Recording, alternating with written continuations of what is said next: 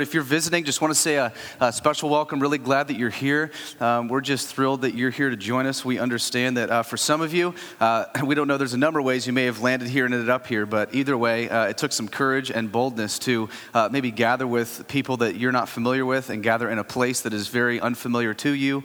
And just so in case you're wondering what we're doing here, this is very simply a worship service where we love to worship predominantly the person and work of Jesus Christ. And we believe that Jesus Christ was God who came and lived the life we could not live in perfect obedience to the Father on our behalf so that he could die on a cross for our sin in our place to rescue us and even reconcile us back to God the Father. And so we believe that not only does that happen, but then he gifts you his Holy Spirit to enable you to walk in the fullness of joy in life that really your heart is longing to walk in and enjoy. And so we get kind of rewired and reframed by picking up the scriptures, which we believe are God's word to us as his people, where we can learn about him and predominantly see more of Jesus, more of his glory, more of his work. And as we see these things, we pray that it would transform us. So you're going to consistently hear that we're not a bunch of people that just want to grow in knowledge. We want to grow in transformation. So it's not enough for you to come in and just hear a bunch of facts and a bunch of theology. It means it's got to eventually land on your heart, open your blind eyes, open your deaf ears, and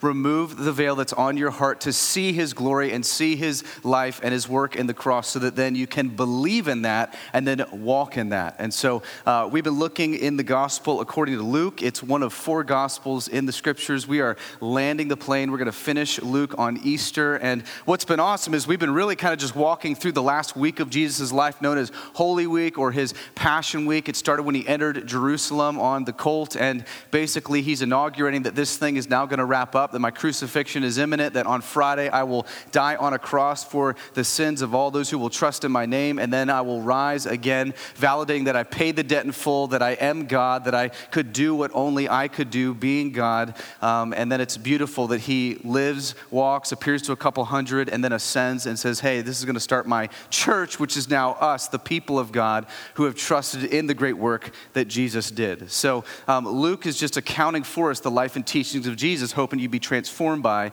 those life and teachings. And so we're in Luke chapter 22. It's been awesome just seeing the end of Jesus' earthly life and all that he is doing, all that he will accomplish. And before we just kind of roll into this, I want to make sure that we give us just a few minutes, because here's the reality. I realize that all of us walk into this room every Sunday morning with just chaos in our minds, right? So if you're in here and your heart's just like tranquil and peaceful and your whole week's been awesome, man, let's get together for coffee so I can find out how that can happen.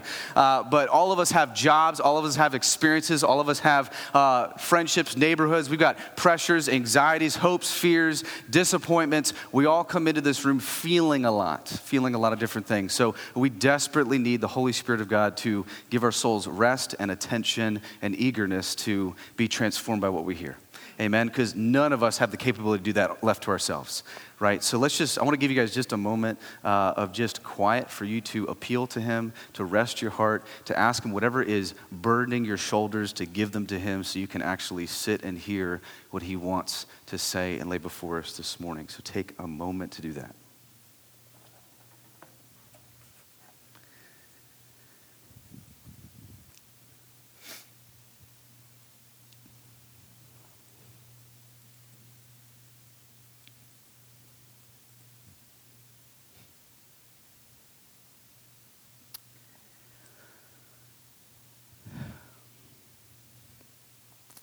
Father, what a gift stillness is.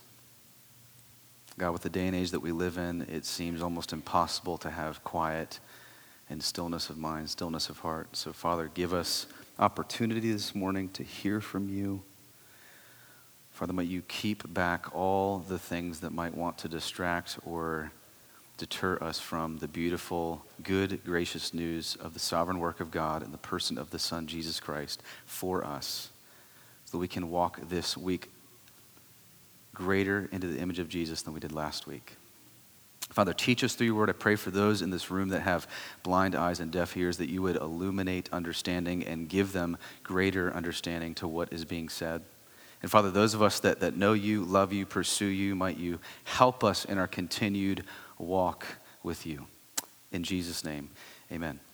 Amen. Luke chapter 22 is where we are, and here is where we're picking up. We are hours away from Jesus' crucifixion, and you're basically going to see two different men, and you saw these two different men actually earlier on last week, I think, when we discussed this. So here's what's going to happen. You're going to see Judas, and you're going to see Peter, and both of these men basically and ultimately betrayed Jesus, but they were both men who walked with Jesus, listened to Jesus, heard his sermons, saw him heal, and both of them will have an opportunity to turn to Jesus, and both of them committing the same similar sin. One will lead to ruin, the other will lead to repentance. And so it's going to be a sobering sermon, an honest look at our souls, and hopefully we're going to see, hey, Jesus' greatest desire is that in our sin, in our failure, we want to turn to him, not from him. We will find further despair and further destruction, but rather life in his name. And so let's pick up at verse 47, and here we're going to see Luke write this.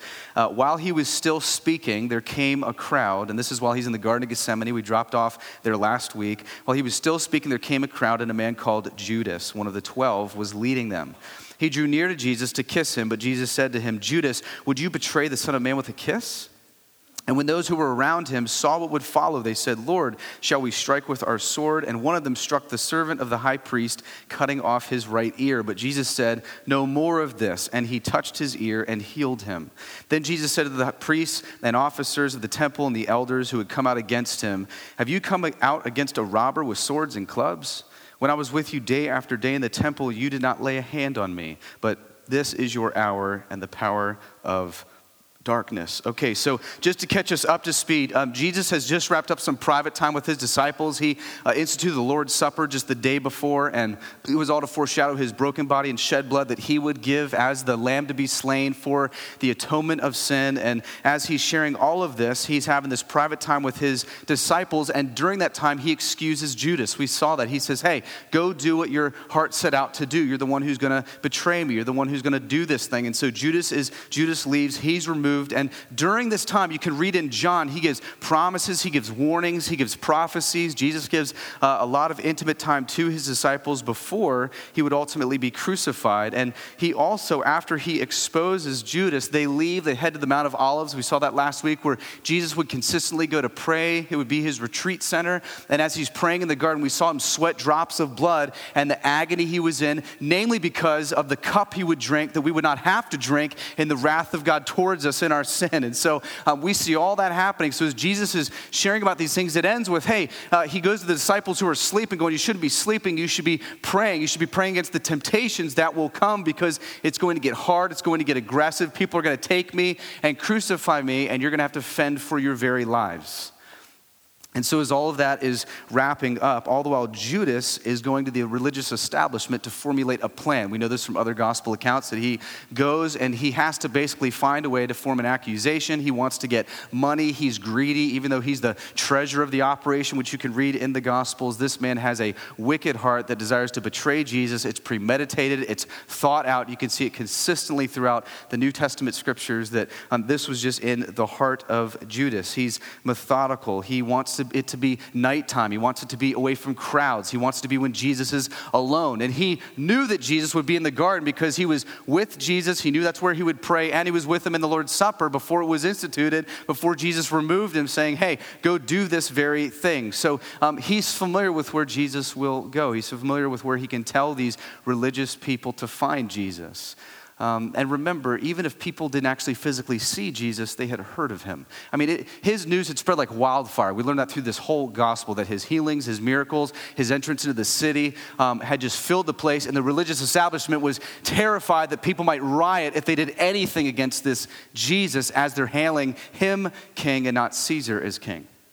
And so all this is culminating, all this is building up, and we read in Matthew's account and others that Judas goes directly to the Jewish leaders. And the thing is, the Jewish leaders didn't have an army, so they have to go to the Romans and help the Romans have an opinion as to why they need Jesus, because they need soldiers in this whole deal. And so that's not really hard. I mean, all they have to do is say to Roman soldiers, "Hey, this Jesus, you see the way he came in on Monday, how people hailed him as king? The mobs that love him, they don't love Caesar, they love this guy, and it's going to ruin your stability. They could ruin your government, all of these different things." So the Romans had every last reason to think, yeah, we want his head too. And so they work with the Roman soldiers. They come, and we'll learn that the crowd with Judas as he enters the garden is a couple hundred.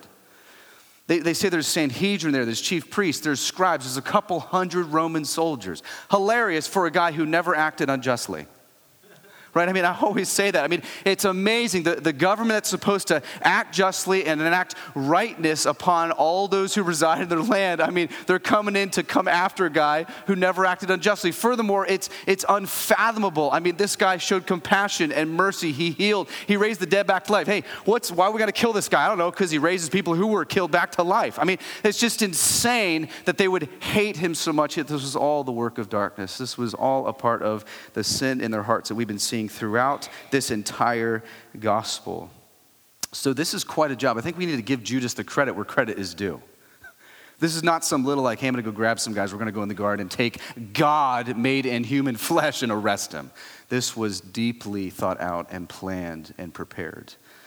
Now, just a little snippet about Judas, just so we're on the same playing field. I know people have different understandings of Judas. I believe there's nothing in the New Testament you can read that would even give you the assumption that he's a Christian, that he loved Jesus, that he was for Jesus. I mean, Jesus straight out in John 6 calls him Satan.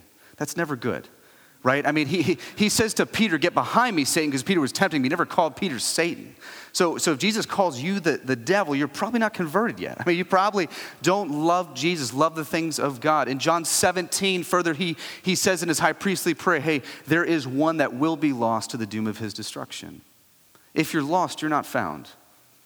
That person being Judas Iscariot. We see many other places where this is understood. And so here in the text, as Judas comes in, he is very selfish. He is very prideful. He's about his own glory and his own wants, not the wants of Jesus, even though he sat under Jesus, listened to Jesus. And so here in the text, it's a crowd entering the garden. It's a massive crowd. You've got some with swords and clubs. That's just the Romans come in with the swords. The temple police come in with clubs because the temple police could never kill anybody. They could just beat people right over the head. So only government had the authority to take life. So the Romans have the swords. The temple police have clubs. And they're coming in. This whole thing is growing and growing. And Judas comes up to betray Jesus with a kiss. Now, in that culture, that was a common greeting. But further than that, Judas needed to betray Jesus in such a way to let all of the hundreds behind him know which one Jesus was. I mean, he's in a garden. It's likely dark. It's likely hard to see. He wants to make sure they know who this is. If he just points at him, not easy to know which one is Jesus. So he has to go up and do something intentional that would reveal which one is the Jesus of Nazareth. Because not all these people had seen Jesus. Not all these people knew who Jesus was, and he wants to get it right. And Matthew, I believe it's Matthew, says that Judas tells them, hey, whichever one I kiss, that's the one you're going to grab and arrest. Now, this is deeply traitorous. Like this is depths of betrayal. This is a way an enemy would work, not a friend. That you would use something that was one of the deepest forms of friendship to betray. And so here he comes to use this. It's like, you know, families who greet with a kiss? How it's a deep greeting for friendship. If you're Italian or Greek, you probably know that, right? I mean, I married a Greek Italian, so you bet there's tons of kissing when I met her. And I'll be honest, when I first met the family, I didn't know what to do. They're coming at me, and I'm like, you're not Kristen. Like, I don't know why there's this engagement going on. So you try to go right, try to go left. I mean, so now I'm great at it. I've learned. We've married almost 10 years. So I've one time, we remember where actually we met lip to lip with, I think it was your aunt, and that was awkward, right? But she didn't care because everybody just kisses in the family. So bizarre, but that's friendship. I learned, Kristen would always tell me, man, there's deep meaning here. There's deep love here. There's deep trust here. That's what they're demonstrating to you and welcoming you into the family. So imagine this, right? Judas uses the very thing that we understand as the most intimate, welcoming barrier and performer of trust to say, I'm going to betray this man. I mean, the depths of his heart are wicked. Wicked when he could have picked anything. Now, there are countless prophecies about this, by the way. I know I love showing you how the perfect inspired Word of God is just threaded, right, over the course of about 1,500 years, over 40 different authors and multiple continents, how it all points to the same message with the same man, with the same plan, that being Jesus, that all the orbits, that all the planets orbit around it. So here you see again, you can go back to Psalm 41, written almost 1,000 years before this, where it's prophesied that one will come and betray the Son of Man. It'll actually be Jesus' voice foreshadowed that even my close friend who I trusted, who ate my bread, will lift his heel against me. Jesus actually quotes that verse in John 13. You have about 700 years before in Zechariah in this prophecy that says that he be betrayed for 30 pieces of silver, and you see that later. Right, just this meticulous perfection that is the Word of God, that hundreds of years before the incarnate Son of God, the second member of the Trinity, enters human history, that God knew this whole plan would unfold exactly as it should. And here you see this all happening. And we see that Judas will do this, that he's actually paid 30 pieces of silver. Now, before we move on, I know in our hearts, right, some of us are going, man, well, I would never outright betray Jesus. I mean, and I'm not even a Christian. I don't even trust him as the Son of God. I don't even believe he's my Savior, but I would never betray him or deny him. Well, the truth is that whatever is preventing you from making him Lord and Savior is what you're choosing to use to betray him. That's the very thing that you're selling him out with. I mean, what is, for some, it's just straight money, right? Well, I don't want Jesus to be God of my life, Lord of my life, because then he's going to infringe on my accounts and my finances. I don't want anyone telling me what to do with my money. Others of us are maybe it's ambition, maybe it's self-glory, maybe it's popularity, maybe it's, I don't know what it is, but there is something that is preventing you from loving him, pursuing him, making him God of your life, and that's the very thing that you're willing to sell him out for. So in reality, all of us, before we became Christians, those of us who are Christians in this room, we're just like Judas, selling him out for something else that we loved more, that we wanted more than him. And so even those of us that love him now and walk with him now, what are those things you're tempted to betray him with and sell him with, just like Judas? And we see this throughout the scriptures. And so back to the text, I love this. Jesus still shows his complete authority over this whole thing. I love it. We've been seeing that so much. And here, I love this. As Judas hasn't even kissed him yet, Jesus is like, really? You're going to betray me with a kiss? He's halfway. It's oh, I don't know, maybe I should go for the side hug, right? He's not ready for this, and Jesus consistently shows, hey, really, that's the way you're going to betray me? That's the deepest sense of intimacy and love. I mean, you were my friend, you walk with me, you heard me teach, you heard me preach, you saw me do things, you were the one who went and helped the poor. I mean, really, this is how this whole thing is going to end, even though Jesus fully knew and fully understood that this is how this whole thing was going to end. And the disciples all knew what was going to happen. They were up with Jesus in the upper room when he sent out Judas. They're all understanding it now. So they're going, hey, is this the time? Can we pull our swords out now? Remember last week we saw that he goes, hey, on this mission you can take your sword. Remember back when we sent out the 72? No, you can't take your sword. On this mission you can, because it's going to get serious. You're going to need defense. And Jesus says, no, put that away. This is the time. This is the hour. This is where the whole thing's supposed to roll out. And he says to them, this is the hour of darkness. The darkness that is in you is probably even greater than the darkness that's occurring. It's profound what we see here. And then, of course, Peter, classic Peter, just always anxious, always zealous, sometimes in a right way, sometimes in a foolish way, takes his sword out, cuts off the servant of the high priest's ear. And I love this. Jesus takes the ear, heals the man, almost as a continued demonstration of that he loves those who hate him. A consistent theme of Jesus that he makes enemies his friends. That's the good news of the gospel, right? We were once enemies of God and we're made friends of God. And he shows still compassion as they're in the garden ready to arrest him. He could have just been like, yeah, you deserve that. Let your ear bleed. Let your head bleed. But he doesn't. He picks it up and puts it on the head of the servant and heals him. What compassion, even in a moment of divine arrest. And I always say this, we got to be a little more intellectually honest with ourselves, those of us who are skeptics or seekers, and put God on the dock or Jesus on the dock and say, man, well, I wouldn't act like him. How could he judge? How could he condemn? No. When would any of you treat your enemies like Jesus treated his enemies, and going to a cross to be slaughtered for sin that he never committed on their behalf so that they could be made right with his Father? How many of you, as we've seen through the Gospels, would open up your home to the deepest of sinners, the enemies of God, with the hopes that they would be made right with God? If we're honest, none of us probably, in the ways that Jesus did. And so we got to be a little bit more honest when we put Jesus on the dock and judge him for things that he does, saying, man, Jesus is the only one who is the quintessential example. We talked about this as we walk through Luke as to how we should walk and live, and he demonstrates it perfectly because we cannot. And he's going to be our ultimate example and sacrifice for this. And so Jesus basically says, no more of this. Peter, I'm in control of this thing. It's supposed to happen now. Put your swords away. You'll need them later. Now, John records something that I've always loved when studying John. The same scene. It's amazing because the people come, they're like, hey, who is this? And he's like, Jesus of Nazareth. We're looking for Jesus of Nazareth. And he says, I am he. But he uses the word I am, which is to describe the title of the eternal God. So he basically says, yes, I am not just Jesus of Nazareth. He says with weight, with authority, I'm the God who always was. I'm the God who always been. I was a part of the Trinitarian, one God, three persons before the foundation of the world, the one who helped out with creation. And the gravity of his statement is so profound that everybody falls over.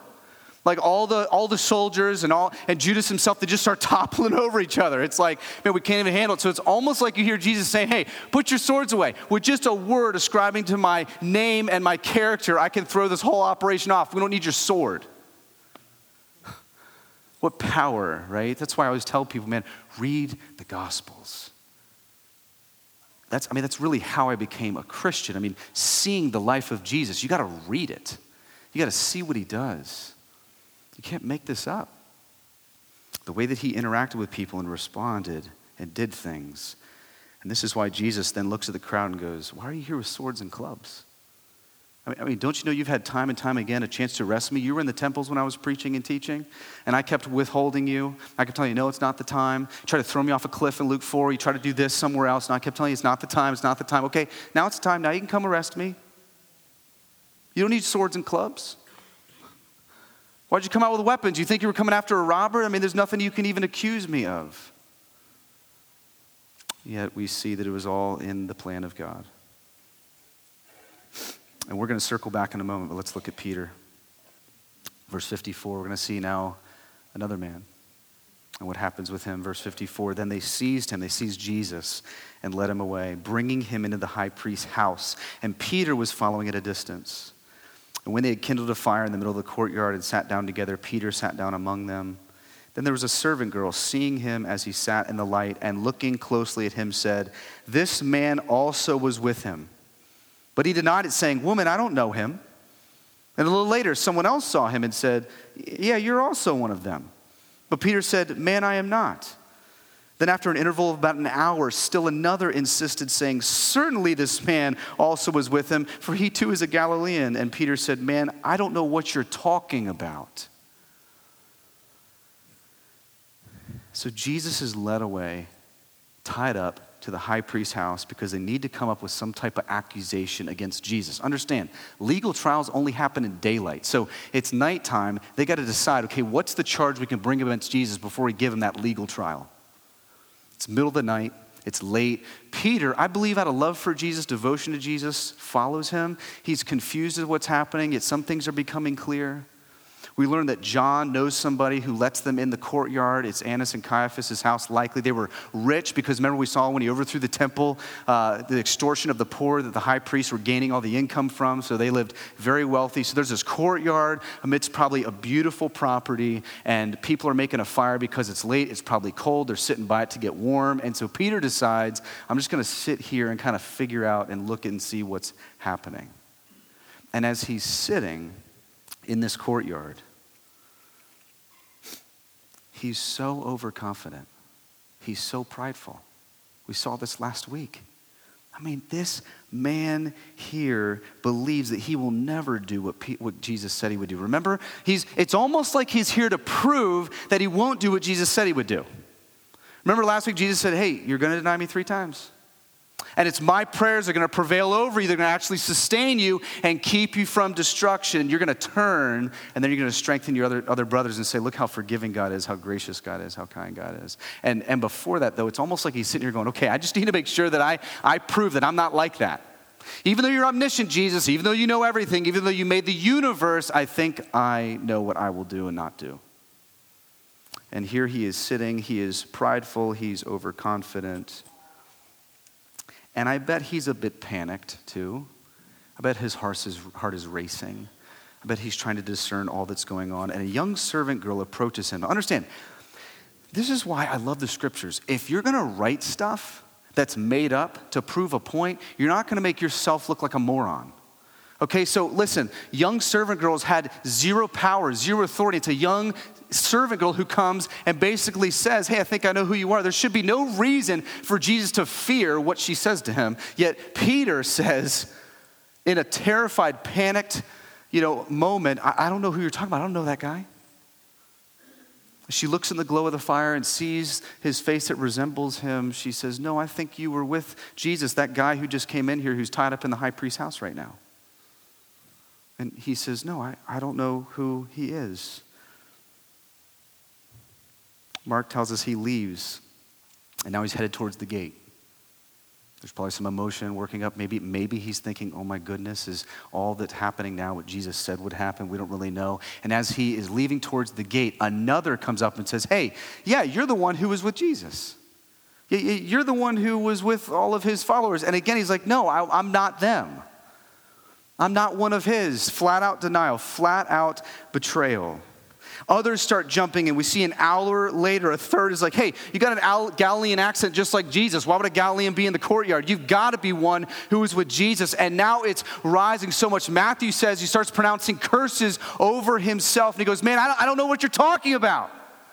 Like, I don't know him. I wasn't with him. I'm not one of whoever you think I am. And you can just see Peter in his moment of overconfidence and in his deep-welled pride do what he thought he would never do in a moment of weakness. And he does the very thing that Jesus said he would do. And immediately he starts weeping bitterly.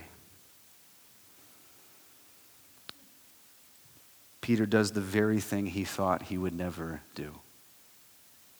The very thing that Jesus asked him to guard his heart from. Now, before we move on, maybe some of us scoff at Peter here, right? You're like, you call him a coward. I couldn't believe he could do that. I mean, he's with Jesus. He's seen it all. I mean, Jesus even told him that he would do this. How could he be such a moron not to know that was going to happen? Yet, we've all made promises we haven't kept. We've all said we would never do things that we've done. Right? I mean, those of us who are married, right? We got before God at the altar and said, I will love you as Christ loves his church. Wives said, I will love you and submit to you as Jesus does to his Father. And what happens? How you doing this week? 10 for 10? Right? I mean, you got friends, right? I'll never betray you. I'll never say something against you. I'll love you. I'll be there for you. And how you doing as you look back over the course of your life? You 10 for 10?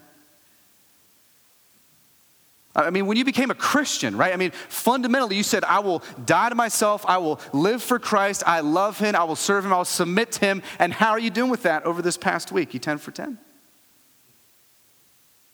See, we've all failed miserably.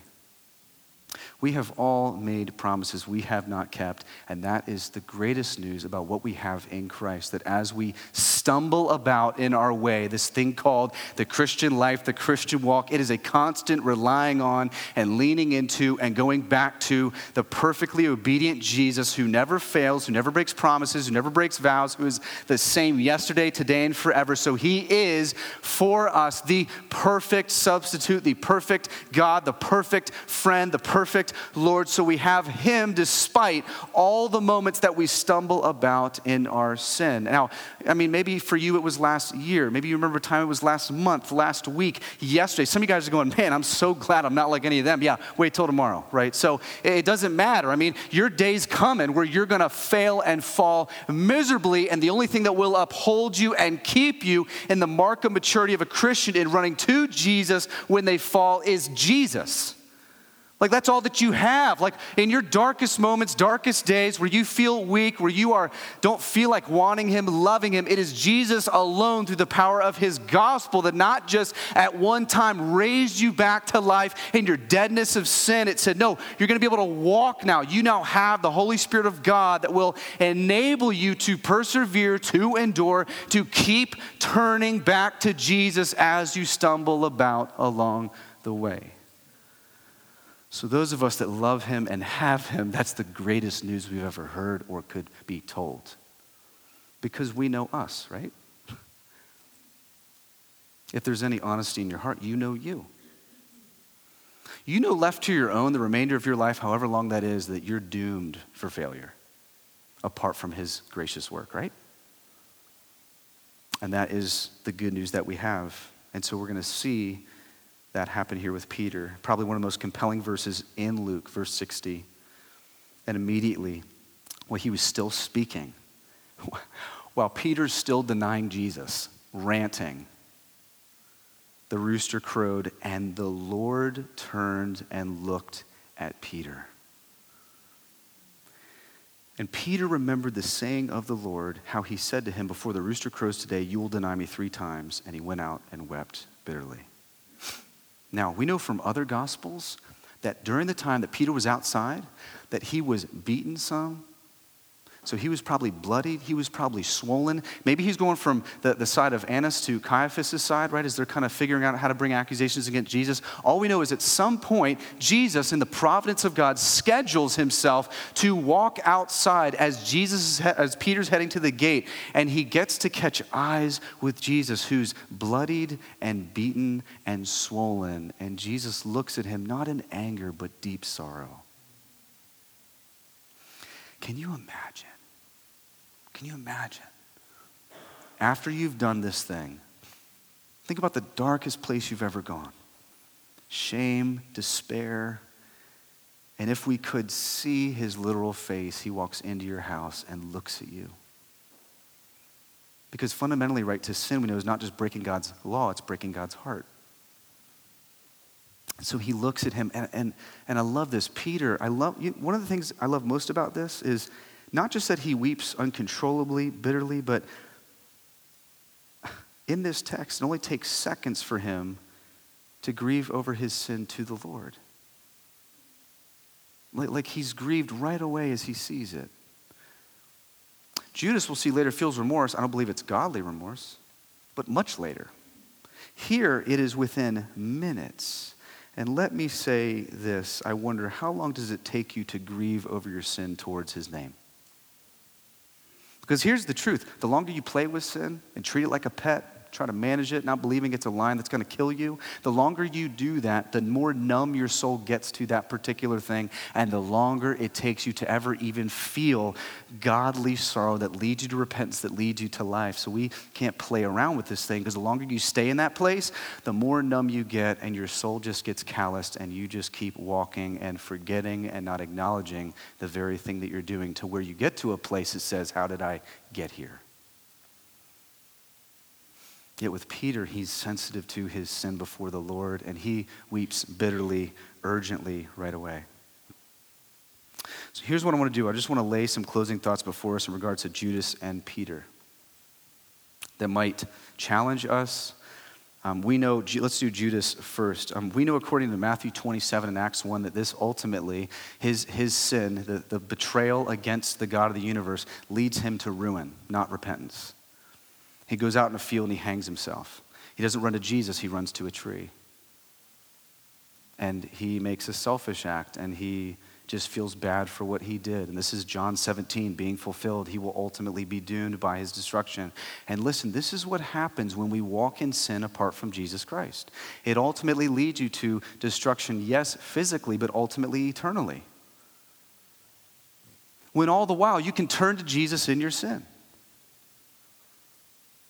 I mean, some of us, man, we are living life in deep despair, deep brokenness, and you don't turn to Jesus for forgiveness of sin, for new life. You turn to the bottle, you turn to relationships, you turn to money, you turn to accolades, you turn to your job, you turn to whatever it is outside of Jesus Christ, which is the only thing that will resolve and revive your soul. Everything else numbs your soul to the sin that enslaves you, to where you find yourself so deeply broken that at times it leads to the uttermost despair. So what are we seeing here?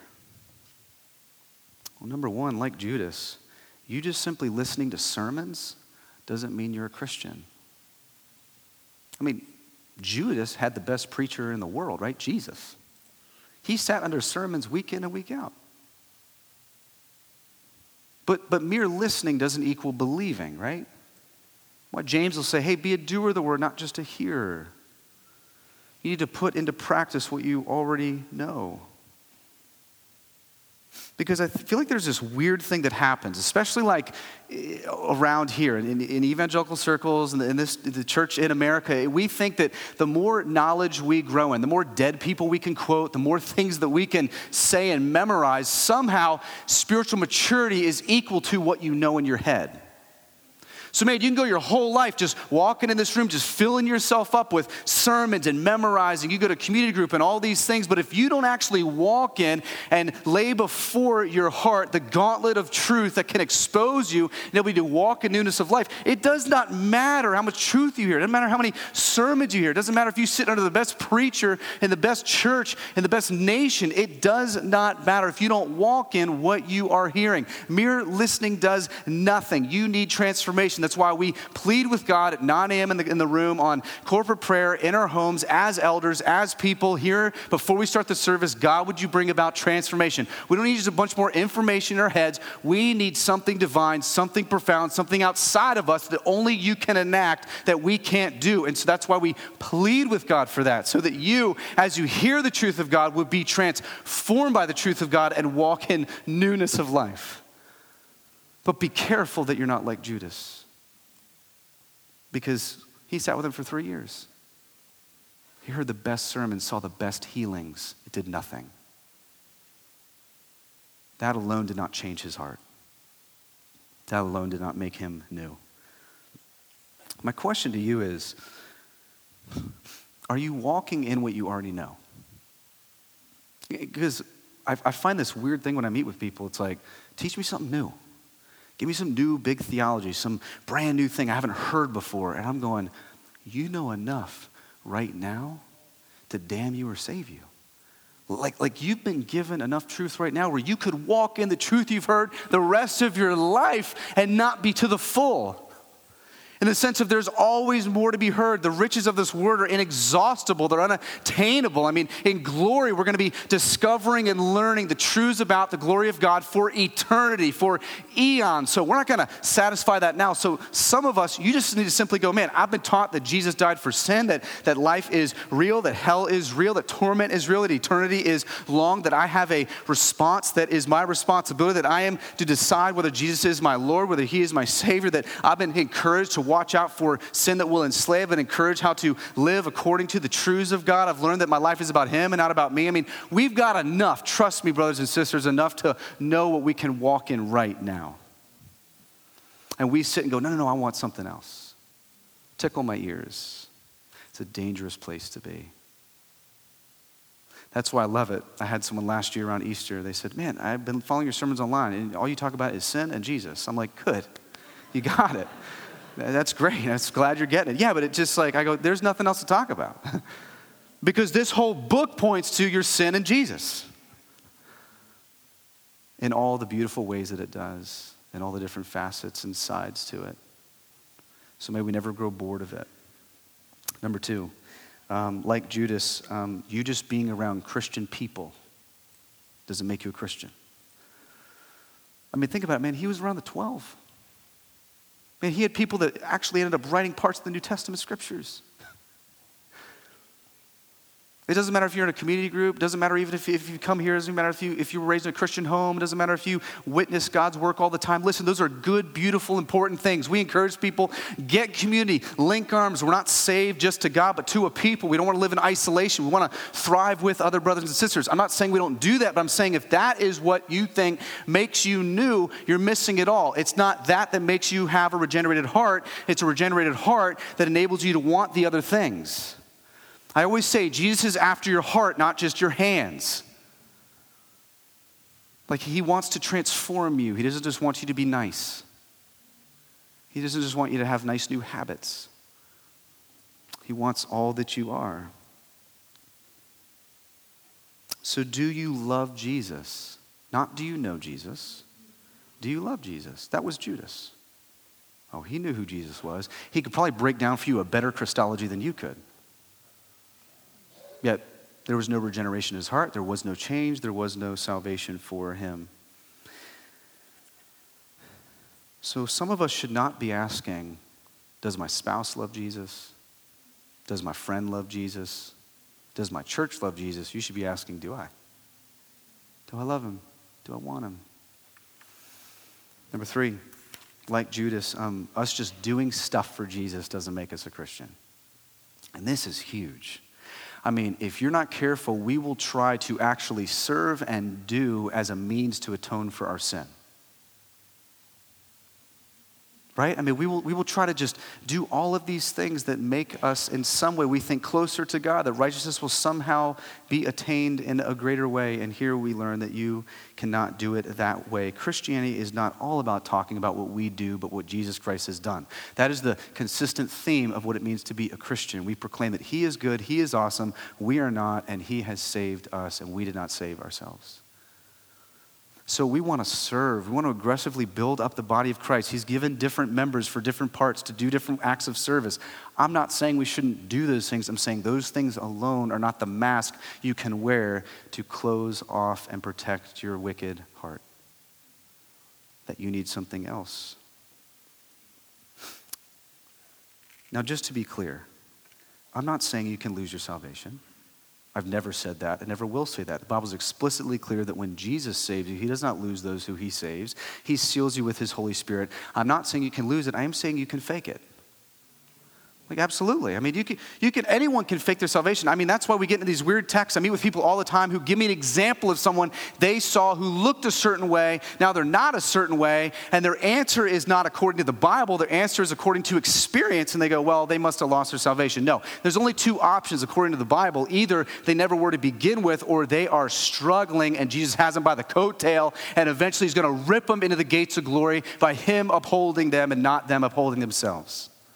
But you only have those 2 options. Like, you don't have the option of Jesus saved them and they weaseled their way out of his sovereign grip. You cannot do that. And that is great news for the Christian. But it's also a great urgent reminder and caution to the one who might just be faking it. And so you love being around the things of God. You love experiencing the works of God, yet you yourself have never trusted in the finished work of Jesus. And you need to do that. We love you enough to say we want you to do that. We want you to become his. We want him to become yours. We want you to walk in fullness of life. Now let's look at Peter. I want you to remember something Jesus told Peter back in verse 32. We looked at this last week. He said this, it'll be on the screen. Peter, my prayers are going to sustain you, and when you turned again, go and strengthen your brothers. This is before Peter even falls. We know that Peter will turn. He will repent. And he'll go and strengthen his brothers, going, this is how good God is. This is how I'm restored. This is how he strengthened me. I always say a mark of Christian maturity is when you stumble and fall, you run towards Jesus, not away from Jesus. Ultimately, his grip keeps you running back to him in his grace. So Peter will fail Jesus, but Jesus will not fail Peter. No, he will not. Jesus does not fail any of his sheep.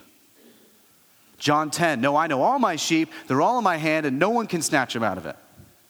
Right? He has all of that. So he says to him, hey, Peter, you're going to turn after you do this terrible denial of me, after you do something you thought you could never do in your pride, guess what? I'm going to rip you back to myself. You're going to turn from that. You're going to go tell all your brothers, hey, this is how good the grace of God is. This is how forgiving Jesus is. This is what he has done to restore me. And I love this because if you go to the end of John's gospel, there's this amazing scene. They're on the shore. What does Jesus do? He goes, hey, Peter, do you love me? And a lot of scholars believe because he asked him 3 times, that's to signify the 3 denials. And so he wants to hear him say it 3 times. And you've got all this happening. And eventually, what's he doing? He's just asking, hey, are you going to turn from your heart back at the bonfire that grew prideful, grew overconfident? And are you going to turn back to me and love me?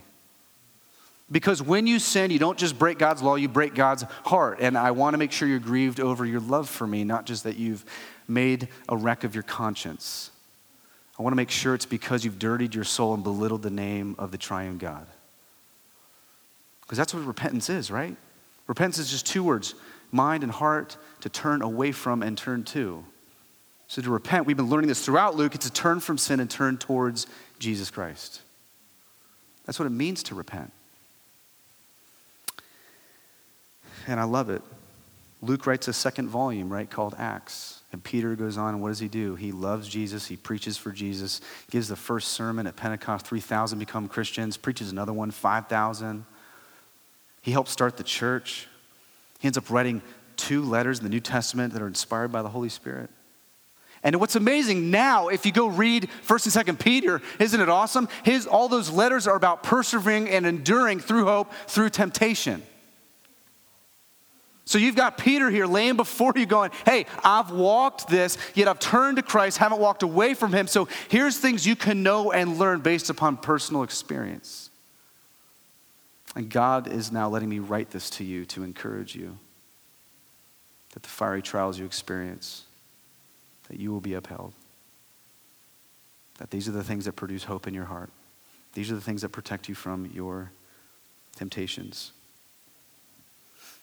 Peter's heart was not perfection, but it was repentance. He was not a perfect man, but he was a changed man. We've got to make sure that's clear. I mean, to be a Christian doesn't mean you're perfect. Otherwise, no one would be in heaven. That's why Jesus is our perfection for us. But it does mean you live a life that is repentant. And you'll actually see later, history will record at the end of Peter's life, he has a chance to deny Jesus again.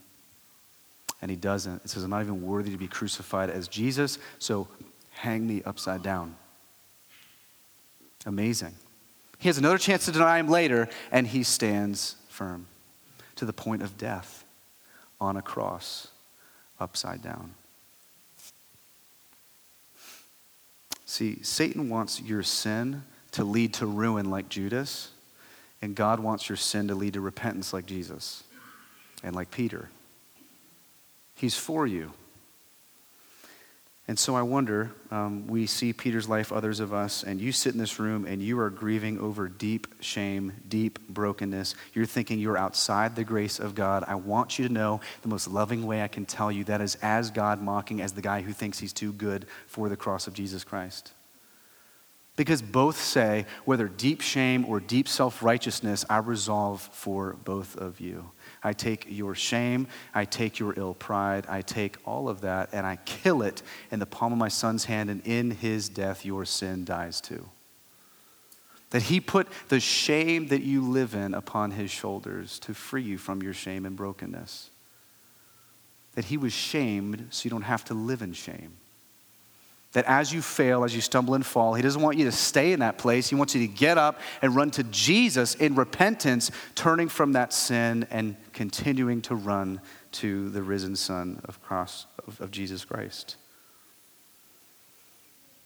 I want you to just think about a time, because this is Peter who failed miserably and then is used by the grace of God for the glory of God. I mean, think about that time where you went farther than you'd ever go, darker than you ever thought.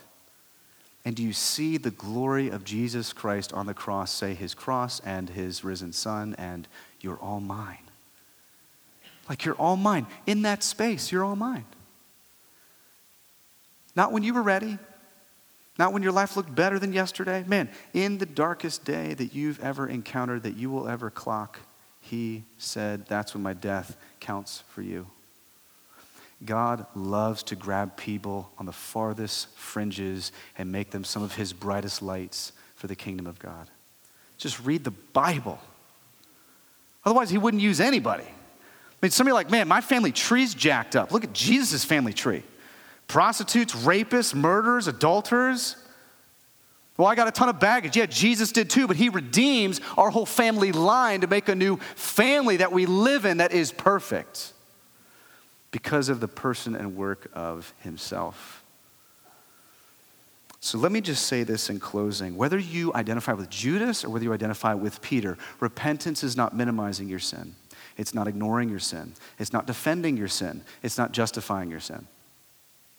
Repentance is acknowledging, like David in Psalm 51, I've sinned against God first and predominantly. Yes, our sin affects others, no doubt, but first and foremost, my sin is against a God who dwells in infinite perfections, and I deserve last week the wrath of God to be poured out on me for my belittlement of his name, yet he took the cup, drank it for me in full, went to that cross, took all that I owed God that I could never repay for my sin, and said, I will do it for you, and I will make you one with me, that we now live as Christ. That when he rose, he proved it to you. That every time you wonder if his love is sustainable, you look at his cross. You can never escape it. He gave you the one thing to hang your hat on and the truth on. And I just want to say, this turning from and turning to Jesus, like Peter, like so many of us, I just feel like we believe repentance is just continuing to avoid our sin and running from it and dismissing it. But you're not running to Jesus. Like you have to have both. Otherwise, all you're going to have is an exhausting life where you try to play this weird game where you just try to play like, you know that in the circus where you can hit those little gophers that pop up?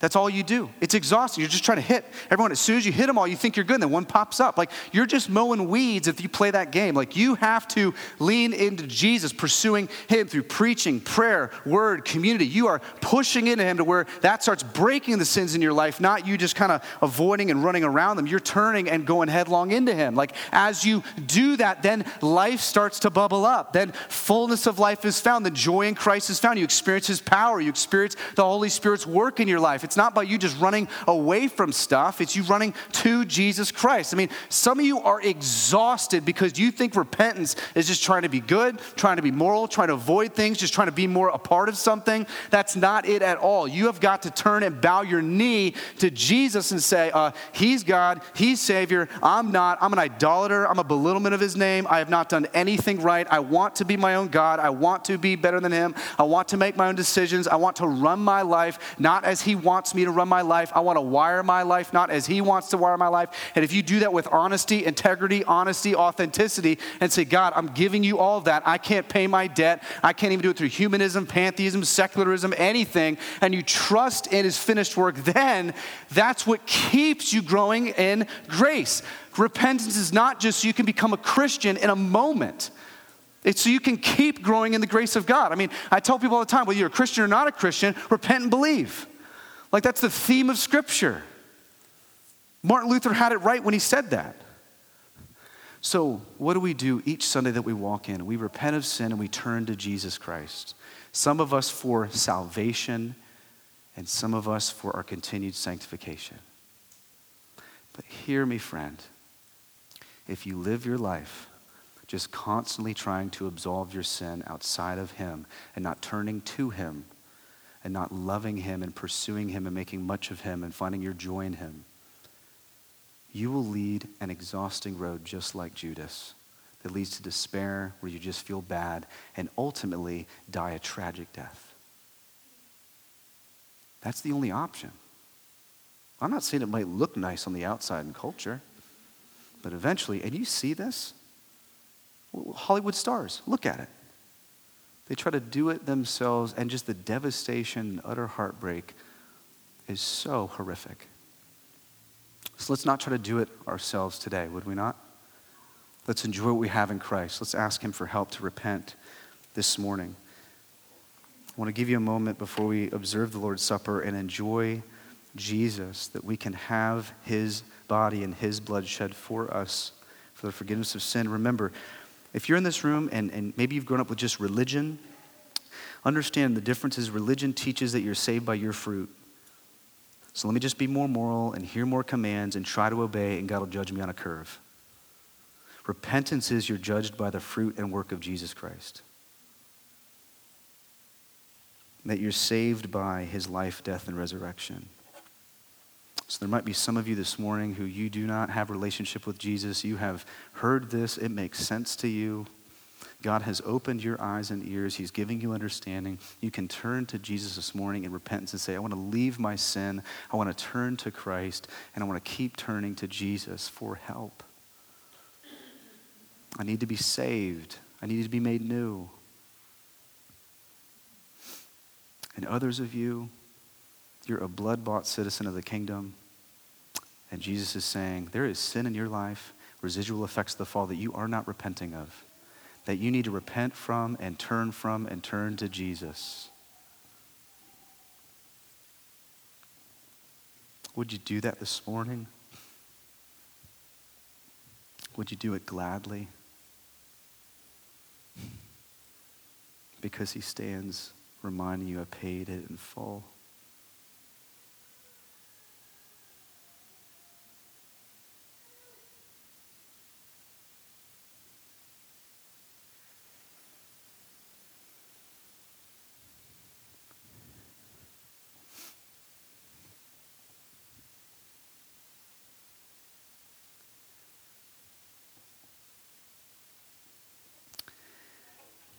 Father, forgive us for our hearts that want to do it on our own. God, forgive us for repenting in ways that are not repenting. God, would you help us this week to walk in the joy of turning to Jesus Christ? God, might you save some this morning.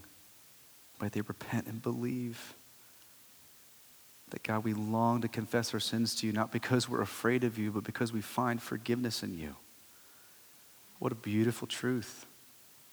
And God, might we not be like Judas, whose sin led him to ruin, but we might be like Peter, whose sin led him to repentance. God, help us. And as we sing and declare your goodness, might it be with joy from our hearts because of who you are and what you've done in us. We pray this in Jesus' name, amen.